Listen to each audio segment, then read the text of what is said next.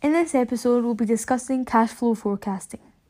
By the end of this episode, we will understand the importance of cash to a business, to understand the differences between cash and profit, to understand how to prepare and interpret cash flow forecasts, and to calculate cash inflows, cash outflows, net cash flows, and opening and closing balances.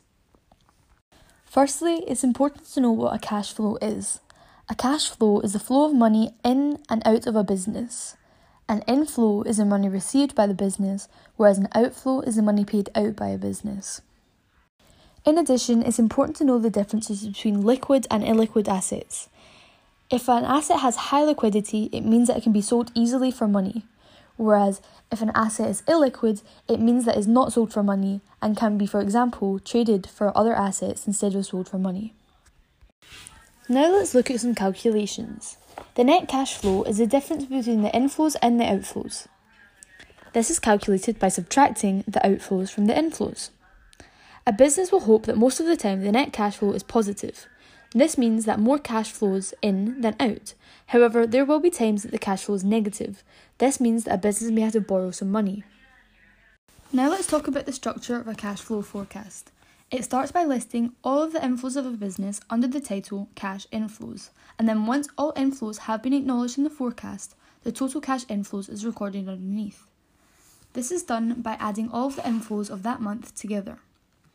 Underneath inflows, cash outflows are recorded, and then similarly to cash inflows, total cash outflows are also recorded in the same way.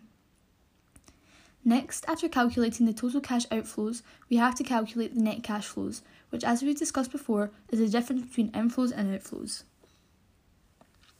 Below net cash flows, we record the opening and closing balances.